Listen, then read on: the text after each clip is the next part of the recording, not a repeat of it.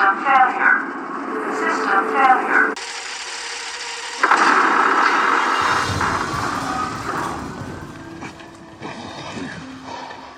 Who are these people? What do they want? As the others do. They caught us. Again. I don't know, I think they're trying to protect us. And as you can see, Hugo here has assumed the leadership position, so that's pretty great. What?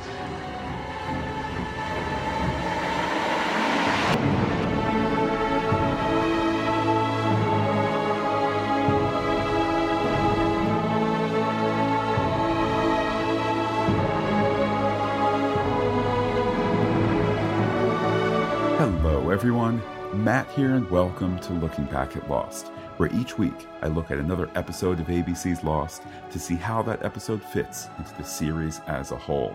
Today I'll be looking at episode 603 entitled What Kate Does. This is the 106th episode of the series and there are 15 to go. Before we jump right in, a quick feedback reminder. You can always say hello to me on Twitter, where I'm Looking Back Lost. Send an email to lookingbackatlost@gmail.com. Leave a comment on the webpage, lookingbackatlost.podbean.com, or leave a message on the listener line, 732-707-1815. I'll mention quickly before I jump straight in to the Wikipedia summary that this is actually the third time I'm recording the first 13 or so minutes of this podcast. There was a weird hum the first time that I thought I could fix, and then the second time there wasn't a hum, and now hopefully this time there isn't a hum at all. In fact, let me just pause things to make sure indeed. And yup, we're in the clear, so only the best for you guys. So now here's the Wikipedia summary. In the 2004 Flash Sideways timeline, Kate flees LAX in a taxi cab she has hijacked, in which a pregnant Claire Littleton is a passenger. The cab driver bails and Kate lets Claire go, keeping all of Claire's possessions in her haste. She drives to a chop shop where a mechanic frees her from handcuffs, and while searching for a new outfit, Kate learns that Claire is pregnant.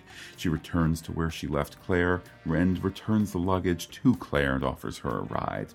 She drives Claire to the house of Lindsay, the woman who was supposed to adopt her baby. But Lindsay's husband has left her, and, devastated, Lindsay no longer wants the child. Claire goes into labor on the doorstep, and Kate takes her to the hospital, where Claire's doctor is Ethan Goodspeed. The police later come looking for Kate in the hospital, but Claire covers for her, allowing Kate to escape. In the 2007 original timeline, following the events of the previous episode LAX, Sayid has come back to life after apparently dying. The others, led by Dogan and his translator Lennon, wish to speak with Sayid privately. Jack, however, wishes to go with them and starts a fight. Sawyer seizes the opportunity to obtain a gun and announce his departure from the temple, explicitly telling Kate not to follow him. The others send Kate, Jin, and two of their own, including Aldo, to bring Sawyer back. Meanwhile, Dogan brings Sayid to a room where ash is blown on him, followed by being given an electric shock and a burn with a poker. Dogan later explains to Jack that he has diagnosed Sayid as being infected and gives Jack a pill for Sayid to take. Jack refuses and takes the pill himself, which Dogan hurriedly forces him to regurgitate, revealing that in fact the pill is poison. He explains that the infection is something that will, upon reaching Sayid's heart, remove any trace of the person he once was, and adds that it has happened to Jack's half-sister Claire. In the jungle, Kate, Jin, and the others come across a trap. Kate activates the trap and overcomes the others. Jin and Kate split up. Kate follows Sawyer's trail while Jin begins to search for his wife's son. Kate finds Sawyer at the Dharma Initiative's barracks in the house where he and Juliet had previously lived for 3 years. He retrieves an engagement ring he had hidden and later talks with Kate at Dharma's dock. He explains that he had planned to propose to Juliet and that he blames himself for her death, saying that he convinced her to stay on the island with him because he was lonely. Meanwhile, Jin is caught by the others, who want to kill him instead of taking him back. Suddenly, someone shoots them, and Jin is shocked to see that the shooter is Claire. That will now get into my thoughts about the episode, for what feels like the third time. The episode starts with a rather rather effective previously on Lost, Sawyer in love, Juliet in death, Sayid dying, Sayid dead, Sayid alive, all with a particularly Britishy "what happened?" The episode proper opens with a barefooted Lennon making his way through the Temple of Doom to tell Dogen that Sayid is alive. I think just to remind us of the shocking nature of a dead character not dying. Back to the pool, it's hugs galore, and Sayid acts weak, albeit in his new, hollow way. I think it's great that we kind of have this little hint of Sayid already starting to be hollowed out by that growing darkness in him. We, of course, are happy that he isn't dead, but Sawyer succinctly puts we, the audience, in our place by reminding us that Sayid is an Iraqi torturer who shoots kids, so of course he deserves a second chance. With that sarcasm aside, Sawyer asks Kate a few questions about the other's security, and I'll just mention, by the way, that oftentimes I feel like I have on the tip of my tongue the urge to call the others Dharma. And I want to apologize in advance if that happens. I can almost guarantee that it won't have happened in this episode, in part because I've now given that warning to myself the 3 times I've recorded this portion of the soundtrack. But still, it's a fair warning nonetheless. Probably next week it'll be nothing but nonstop talk about how Dogen and the other Dharma people do this and do that. Anyhow, why is Sawyer asking about all this security? Because he wants to run, Kate. Which, of course, is a great time to flash sideways to Kate on the run. Some of it is from a previous episode, namely her getting in the cab, and there's all sorts of tension as she tries to get out of LAX. There's Arts with his butt facing the car as he picks up bags, Claire begging to leave. This is, of course, Claire and her clean crash day duds, of course. The cabbie splits out of there, out of the cab, that is. What a hero. Then we see Kate taking Claire's purse and setting her free. Now, at this point, the show continues the pattern of going from a flash sideways from one character to continuing with that character on island by wrapping up the Kate flash sideways with Island Kate looking on as Sayid is brought outside for some air. And then there's all sorts of exposition. These people are the others. Sayid's wound is almost closed. Oh, and there's the offhand, very foreshadowy comment that Hurley is now in charge. It's delivered by Miles, who says it with kind of a quiet bite and sarcasm, but it certainly is true. It is yet another example of Hurley heading in that direction of leadership. Now, I'll just pause at this moment to say that there certainly was the sense, at least up to this point in the episode, that it was a very quickly paced episode with lots of action over kind of the preferable mystery. I think it's not something that the entire episode sticks with, but it certainly is, it kind of feels like one of those episodes at this point. Anyhow, the exposition wraps up.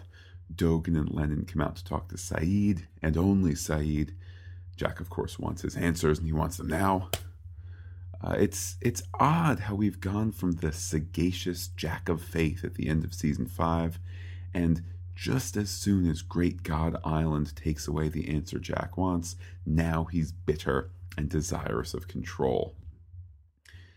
At this point, things escalate to a fistfight with some much bigger others, until gunshots sound and Sheriff Sawyer is here again to lead the jailbreak, though this time, notably, it is a jailbreak of 1. He explains he's leaving and not with anyone else.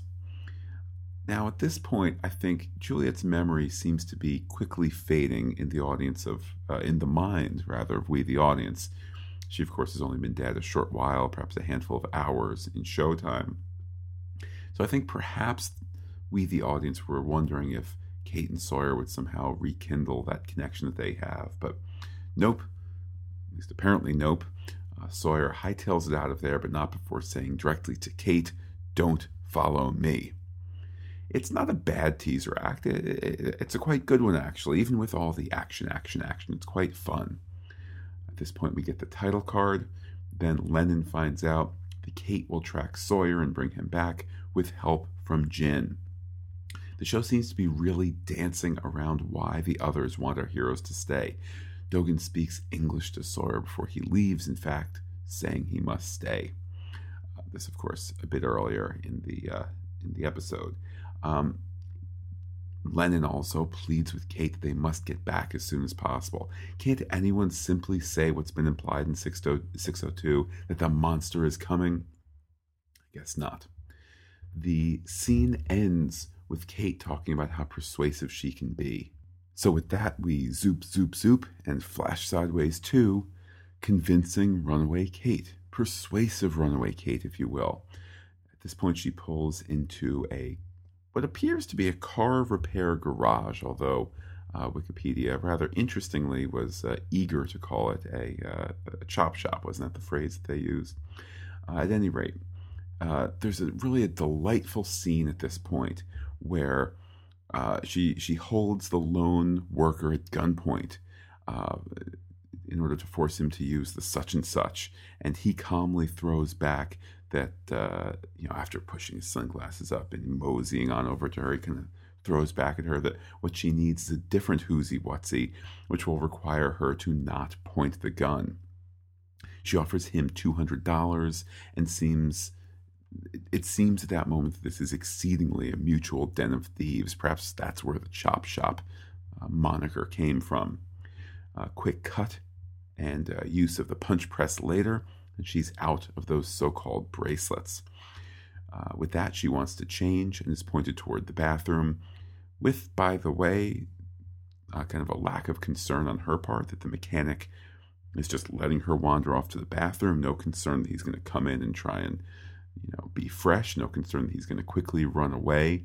At this point, we don't know if the money has been exchanged or not. Does he have it and could call the police? I mean, I think it's ultimately not meant to be a direction that we're supposed to be that concerned about. But just a bit of a curious scene. It kind of feels like the story almost wants to head in that direction of, this ruffian and what will he attempt, and she'll punch him in the face or something. But no, instead she just wanders off to the bathroom, and the next scene reveals why. It's almost as though the writers have said, no, leave her alone, because she has to look through her stolen bag of Claire stuff. Each individual little thing in the bag is meant to tug at the heartstrings. We start with a Polaroid of Claire pointing to her pregnant tummy. Next, a pile of is it diapers? Is it little cleaning cloths for the little bottom? Next, bottles. After that, a stuffed animal. The message is clear. What has Kate done? What has she taken from this well-meaning pregnant woman? It's again just when we're starting to feel kind of sympathetic towards Kate. Here is a scene for the show to really remind us to not always like Kate. Anyhow, she contemplates it, and with that, we head back to the temple where Kate is locking and loading in mission mode. She even rebuffs Jack's kiss, and in that turning him aside and her standing up for himself, I think that for we, the audience, this is something that feels especially good for us. It's something that we especially are happy to see Kate do, to stand up in that way. At any rate, the story moves on into Dogen's lair, office, sanctuary thing. Anyway, Saeed is half set up on the table in what looks very much like some sort of fitting torture, given his past, it's fitting, although there's, of course, the inclusion of that ash-blowing mumbo-jumbo that goes on. I think, though, it's not all meant to be just kind of vague mumbo-jumbo. It is ash, after all. It should be catching our attention to, given all that we've seen about the ash lines around Jacob's cabin, and so forth. The show, of course, does not give us much time to ponder this. Instead, Dogen wheels up his electric machine and gives Saeed a few jolts, with no questions asked. Then the old red-hot poker to the tummy, with no questions asked. As Saeed wails, Lennon reappears and is told to unhook Saeed and take him out. Saeed is told that he passed. Passed what? Well, Lennon brushes it aside because The show is really, really delving into deep mystery territory. Now, here's one guess that I had the first time I saw the episode, and it is, of course, the wrong guess, as we learned pretty quickly, but my guess was that it was some sort of smoky test to see if this person was actually the smoke monster in human form. I thought that perhaps the ash layer prevented him from changing into smoke, and that the pain would give him reason to change. When nothing happens, then it appears Sayid is in the clear. However, as I said, that is, of course, the wrong guess. The act ends with Lennon walking to camera. Then there's a really nice camera move as it kind of moves to the side to reveal Dogen. On the topic of Sayid passing the test, Lennon supposes that he has just lied.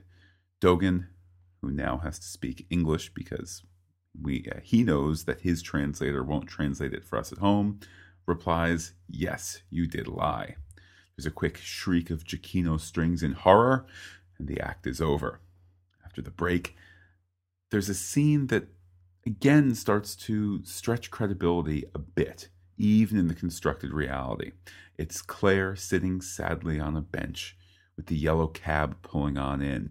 Kate returns Claire's stuff, then Claire accepts the offer for the previously handcuffed, carjacking, gun-toting Kate to drive her on over to Brentwood. It feels like a stretch, especially for first-time viewers. I think even on initial rewatch, it could feel like a stretch. Now, why isn't it? Well, I'll discuss it a bit more in future scenes, but I think it comes down to this. These are two people who do ultimately know each other, who do on some subconscious level have the urge to be back together, along with all their compatriots from 815. So that they are making an illogical decision in a constructed reality that has been constructed for them to find each other. It's a strength. It's the show's, weakness actually being a strength. It appears to be a weakness, that is to say. It is actually a hint. That thing where you're saying, come on, this kind of stretches it a bit. Maybe, but it stretches it for the right reason, not the wrong reason of lazy authorship. Even with this not feeling quite correct, though, for first-time viewers, the show does not let it linger.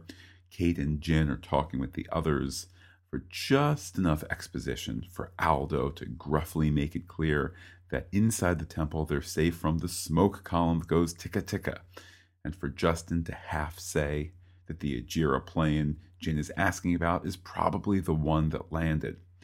There's also some more oopsies from Justin, mentioning that the French woman has been dead for years.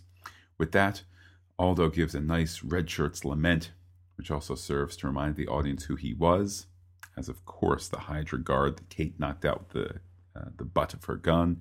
And then Kate, right after that story of him getting knocked out, Kate knocks him out, sets off Rousseau's trap, knocking out Justin. It's been a fun little scene so that she can escape. Meanwhile, back at the temple pool, Sayid is looking quite worse for wear, with saying things like, "They didn't ask me any questions." I couldn't help but think, how very Empire Strikes Back of you, Han Solo. Jack then goes to the guards and demands that they step aside. There's a funny little moment where the guards kind of puff up their chests and look at each other, then step aside. Jack looks oddly proud of himself, despite the fact that in the next scene, Lennon is happy that Jack decided to come on his own. Dogen tells Jack that Sayid must take the green pill, which made me think, how very Matrix, Neo. Anyhow, it's explained that they were diagnosing Sayid, not torturing him, and that Jack must give Sayid the pill, as it must be taken willingly. And there's more, as Dogen reminds Jack and us that our hero is flawed indeed. I'm not going to give anything to Sayid unless I know what's in it. Tell me, Shepard. Your friend. How did he get shot? He was helping me. So, it was your fault. Yes. And there have been others who were hurt or died helping you? Yes. Well, then this is your chance to redeem yourself.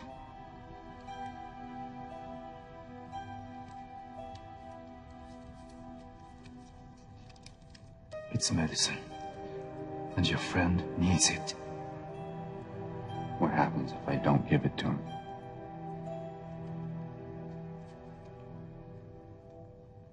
The infection will spread.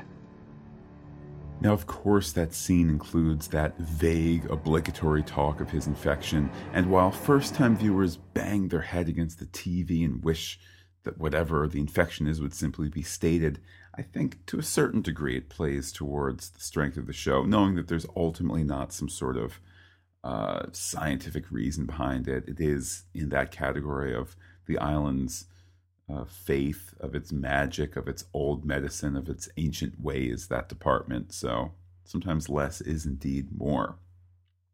Back at the pool, there's a bit of chummy dialogue about Sayid not seeing a white light and not being a zombie.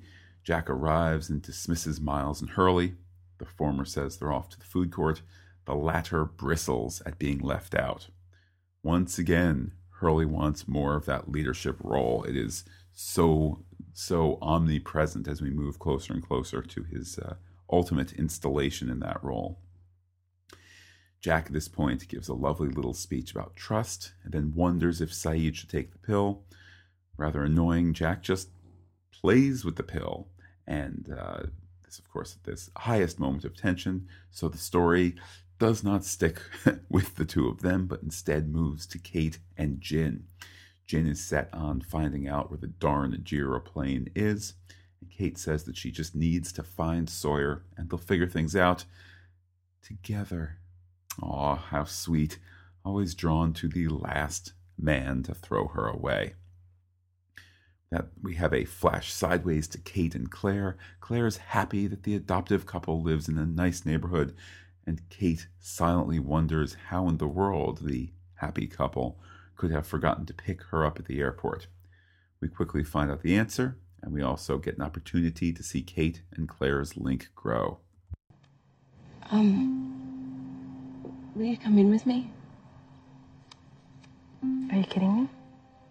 Please, I really don't want to go up there on my own.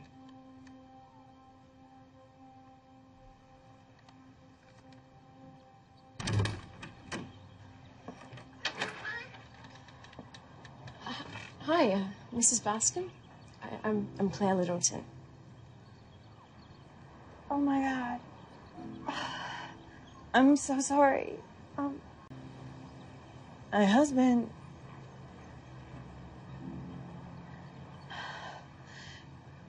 He left me. And believe me, I wanted a baby so much. But I can't do it alone. I'm sorry. Look, I know I should have called you. So, you just changed your mind? Look, my life is just a little bit complicated right now. All the way from Australia, and you don't call? Oh my God. Are you okay? No, it's coming! And I think now's a good as time as any to just again repeat that yes, there's kind of this janky story of them hanging out together after Claire having been frankly the victim of a carjacking. Still though, it can be answered with that notion that there is this subconscious feeling of trust between the two women. Let's not forget, of course, kind of at Claire's most vulnerable when she gave birth. Who was there? Who was the one to take her through that? It was Kate. I'm sure you don't forget. But I think that here Claire unknowingly is back to being to being pregnant again, quite frankly. And so who better than to help her through that than the person who did the first time? At any rate, the flash sideways, as you heard, is over.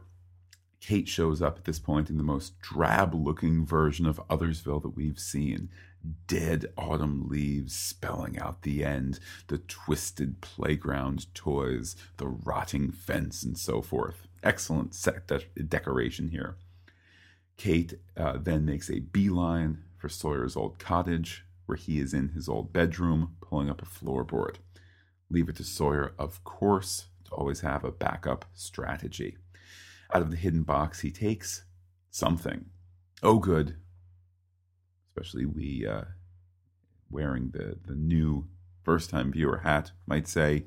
Another hidden little something to keep track of, like Sawyer's letter or Kate's plane. Luckily, we're not that far away from the reveal. However, not quite yet. The scene and act wrap up with Sawyer finding her and her saying that she was worried about him. After the act break, there's a fun scene that actually keeps getting better and better. Kate, we're in Flash Sideways, of course. Kate drives Claire to the hospital and is apparently ready to skedaddle, but when she sees the cops kind of routinely driving in behind her, she decides to stick with Claire. Claire's a nervous mess, so Kate storms to get a doctor. And who is it? It's Ethan, calling himself Dr. Goodspeed. Here, in that moment, we're meant to be kind of wowed. Ethan is back. Ethan's here, too. It's meant to not quite make sense because, well, what was Ethan's relationship? This, of course, not makes sense to first-time viewers. You know, Ethan was there for Dharma and so on and so forth, but now there's no Dharma because the island is...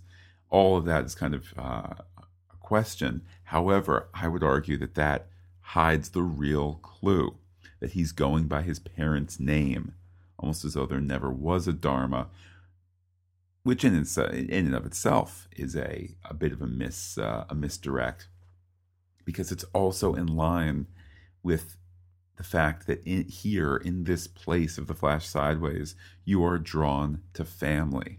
Of course, we can imagine he's drawn to just hanging out with his parents. Why not? Aren't these other people drawn towards their family, whether it's family by relation or family by experience, as we see in the case of our 815 survivors? At any rate, Ethan enters Claire's hospital room. Things go from kind of cute, oh, there's Ethan, to immediately creepy, as I think that we are all surely suddenly mentally transported to the last time these two were in a room together at the staff when she was being kept under lock and key. Nonetheless, the scene quickly moves in the opposite direction. Ethan is warm and caring, giving Claire every option and every update while he's cool as a cucumber. Even when the fetal heart monitor goes flatline, he's calm and assumes the baby has simply moved. In the chaos, Claire calls the baby Aaron, and here there's a wonderful, unforced, maybe it was scripted, I don't know. I'm not saying it wasn't scripted, I'm not saying that it was improvised, but it does not appear forced. This moment where Kate seems to have the faintest flicker behind her eyes of something when Aaron's name is mentioned. I would argue that it is the first of what we come to know as those full flashes of realization that we'll see later in the season. This time, though, it's kind of the start of a feeling that doesn't quite materialize. At this point, his name is, maybe not at this point, soon enough, Aaron's name is repeated by Ethan, and again, the camera is on Kate. There's a little eye movement from right to left. It's kind of a subtle turn of the head almost that's saying, wait, that sounds, oh, never mind. It's fantastic. It's proof that the show always has a plan. Now, of course, before season 6, they had the plan about what the Flash Sideways were and all that, but they're leaving the smallest of breadcrumbs. It doesn't need to be the big breadcrumb of the Adam and Eve skeletons that you promptly, maybe you don't forget about, but you say, oh, they never do anything, and then they do, and you say, wow, there was a plan. These are just, that's meant to call attention to the plan, Adam and Eve do. Here, it's just little breadcrumbs. Absolutely wonderful. Anyhow, the Sideways concludes, and Kate and Sawyer are sitting on the subdock and have a little chit-chat. And there's kind of an odd costuming moment, they're kind of essentially in matching jeans and similarly colored brown shirts. Just kind of a weird color palette. Anyhow, Kate expositions that she's there to find Claire, just so that we'll all remember. However, it is reminded to us in an episode where Kate finds Claire in the Flash sideways. Kate cares enough to find her on the island and cares enough to find her in the next world. However, the focus of the scene is certainly what comes next, that Sawyer has a good cry about who is to blame for Juliet's death. It's mine. She was sitting right there. Right where you are now. Trying to leave this place. And I convinced her to stay.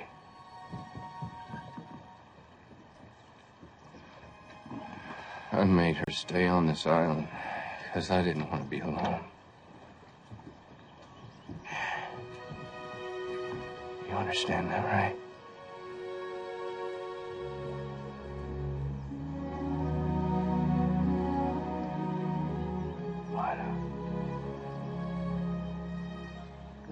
But I think some of us are meant to be alone.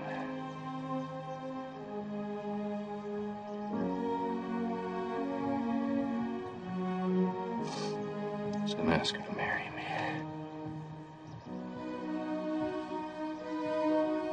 As Sawyer throws away his engagement ring, it's just a remarkable scene, not only for the pure emotion of it, but because it's actively setting up the end of the series, the idea that we are meant to be alone versus finding your true love again one day.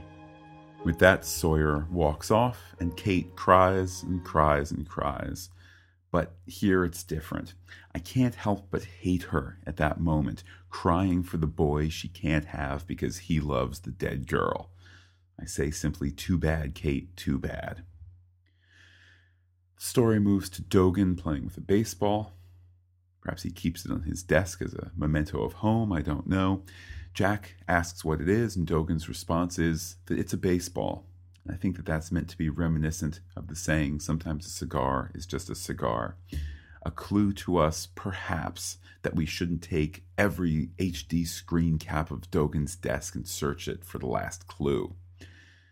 In a great character moment, Dogen explains he doesn't speak English to the group so that a distance can be kept from those he's there to protect.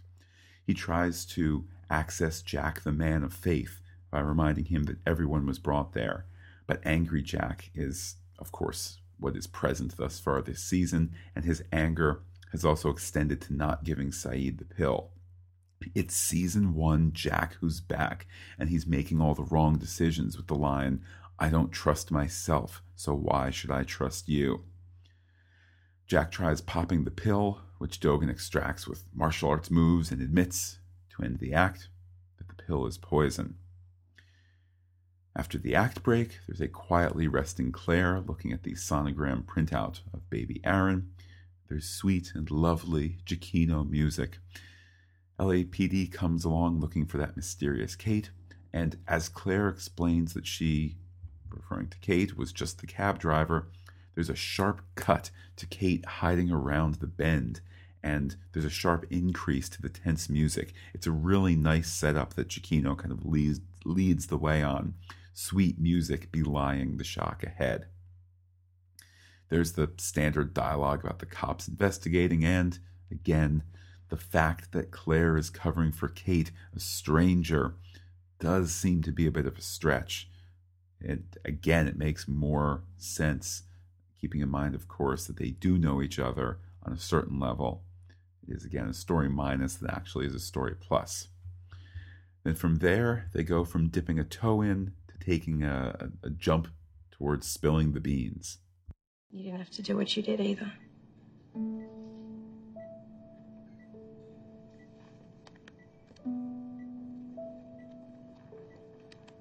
Aaron's a great name. I don't know why I said it. It's like, I don't know, I knew it or something. I think you should keep him. Well, good luck. Yeah. You too. Note that Claire says, "It's like I knew it," or something. There it is, the show holding it out, all out there just for a moment. A big clue hiding as nothing more than a passing comment. Absolutely wonderful there. With that, the story returns to Kate getting water in Othersville as Sawyer silently wanders on by. Then the story moves on to the temple, where Jack is given tea and asks why they would want to poison Saeed, and finally, the answer comes. We believe he has been 메살레되었단다로. Closest translation is claimed. Claimed. By what? There is a darkness growing in him. And once it reaches his heart, everything your friend once was will be gone.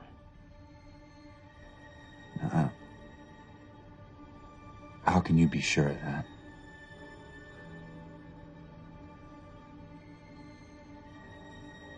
Because it happened to your sister.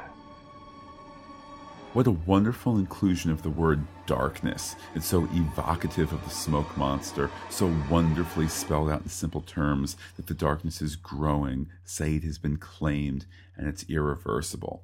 And of course, what a cliffhanger with which to end. Jack's sister, the secret that we knew about before him, that he so shockingly had to hear about, and what a way to end the episode. But it is, of course, not actually the end of the episode. We see Jin by himself having a lovely little drink by the stream. For my head. Now, where's that bitch? I don't know. You don't understand. I'm going back to the temple. Yeah, right. It looks like he's alone. Maybe we should take him back. Or maybe we didn't find him alive. Aldo, no. We can't. He's one of them. He may be one of them. Oh, hey! Jin having been caught by a bear trap, it appears to be curtains for him. Where you going?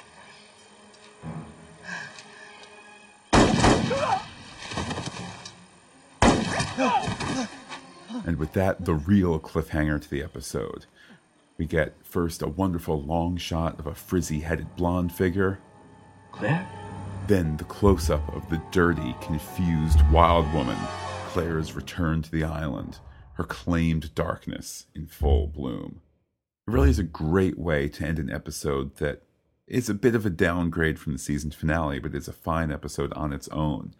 To have the, to have the sweet Claire, who I think we remember best in that pregnant, maternal, delicate state, who was almost at her best at that point, because when she became a mother, she kind of was tied to the baby is tied to the beach. There was just a little bit less for her to do. But when she was the camp's concern, the community's concern, hope and motherhood and all of that, that's how we remember her best. And to go from seeing her like that in The Flash Sideways to just this little head bob that she does as she sees Jin. It's not just the wig or the hairstyle that they give her to make her look kind of, dirty and disheveled, but also just there's this wonderful acting out of her where it's this just kind of ticky, scary person, and a fantastic cliffhanger, a fantastic way to propel us to next week. But of course, we aren't there yet. Let's take a look at some of the fairly lengthy bit of trivia available on Lostpedia, which says, first, with this episode, Kate becomes the first character to have a flashback episode, a flash forward episode, and a flash sideways episode centered solely around her. Next, from Lostpedia, this is the first episode to have a solo-centric episode focused on a Flight A-15 survivor since the Season 5 Whatever Happened, Happened. Also a Kate-centric episode, a span of 9 episodes. Third, from the end, when Hurley asks Saeed if he was a zombie, this is an inside reference to the running joke on the official Lost podcast that the non-existent Season 7 would be called the zombie season. Second to last here, the title of this episode is a reference, of course, to the season 2 episode, What Kate Did. And last but certainly not least, in the flash sideways where Kate and Claire are in the cab, and the cab driver slams on the brake so as not to hit Arzt. Arzt yells, "I'm walking here, I'm walking here." This is a memorable line uttered by the crippled Ratso Rizzo, played by Dustin Hoffman in the film Midnight Cowboy, in a scene where he is crossing a street and nearly hit by a car. Certainly a line that is repeated in other places as well as an homage. Certainly Back to the Future 2 comes to mind. Also a story that takes place in the future, just as the Flash Sideways are taking place in the future, not the past. Anyhow, let's take a quick look ahead to next week. Next week will be 604, The Substitute. In the next month or so, we have Lighthouse, Sundown, Dr. Linus, and more. Just a wonderful stretch of episodes as we tick ever closer and closer to the end. With that, thank you everyone, as always, for listening. It's always so wonderful to get together and talk Lost with you. I also suspect that my microphone problem subsided. I don't know what I did to fix it. I fiddled with some things that didn't work, and I fiddled with some things and they did work. So hopefully you were able to slog through the beginning with that bit of a hum, if indeed the hum remains there when this gargantuan GarageBand file gets turned into an MP3. But enough tech talk for me. I will certainly talk to you all again next week for 604, Substitute. And with that, take care everybody, and bye-bye.